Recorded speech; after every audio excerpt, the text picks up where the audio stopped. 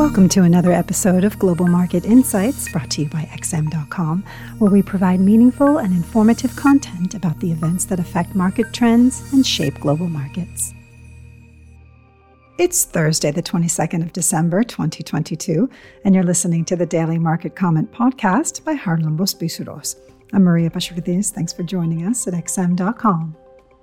The dollar traded slightly higher against most of the other currencies yesterday, but it came back under renewed selling pressure today. It seems that the dovish market expectations about the Fed's future course of action continue to weigh on the greenback, and this is evident by the slide in Treasury yields. Investors slightly lowered the level where they expect interest rates to peak, while they're still pricing in nearly 50 basis points worth of rate cuts by the end of 2023. And all this despite the Fed appearing hawkish last week and signaling that interest rates could rise to slightly above 5%. With inflation, as well as one-year inflation expectations continuing to cool, market participants may not be willing to listen to what the Fed has to say now. This kept the dollar under pressure even during periods when equities were sold, suggesting that the inverse correlation may be slowly breaking. Therefore, even if the currency attracts some safe haven flows due to increasing recession fears, a scenario where it returns to its September multi-decade highs seems extremely unlikely. With the Bank of Japan tweaking its yield curve control policy, yield differentials between the US and Japan are now narrowing further, suggesting that the yen could take its dusty safe haven suit out of the wardrobe, while the dollar may lose the status of the ultimate safe haven due to retreating Treasury yields. In other words, dollar-yen could very well break the 130.50 key support zone soon and drift further south.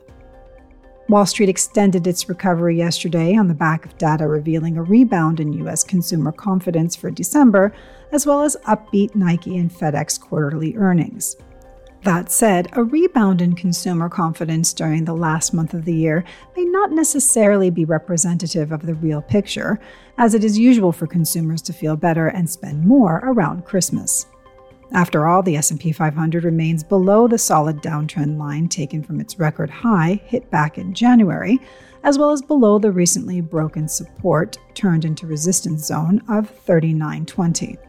This could mean that the outlook did not suddenly brighten, as concerns about a U.S. recession next year have anything but vanished.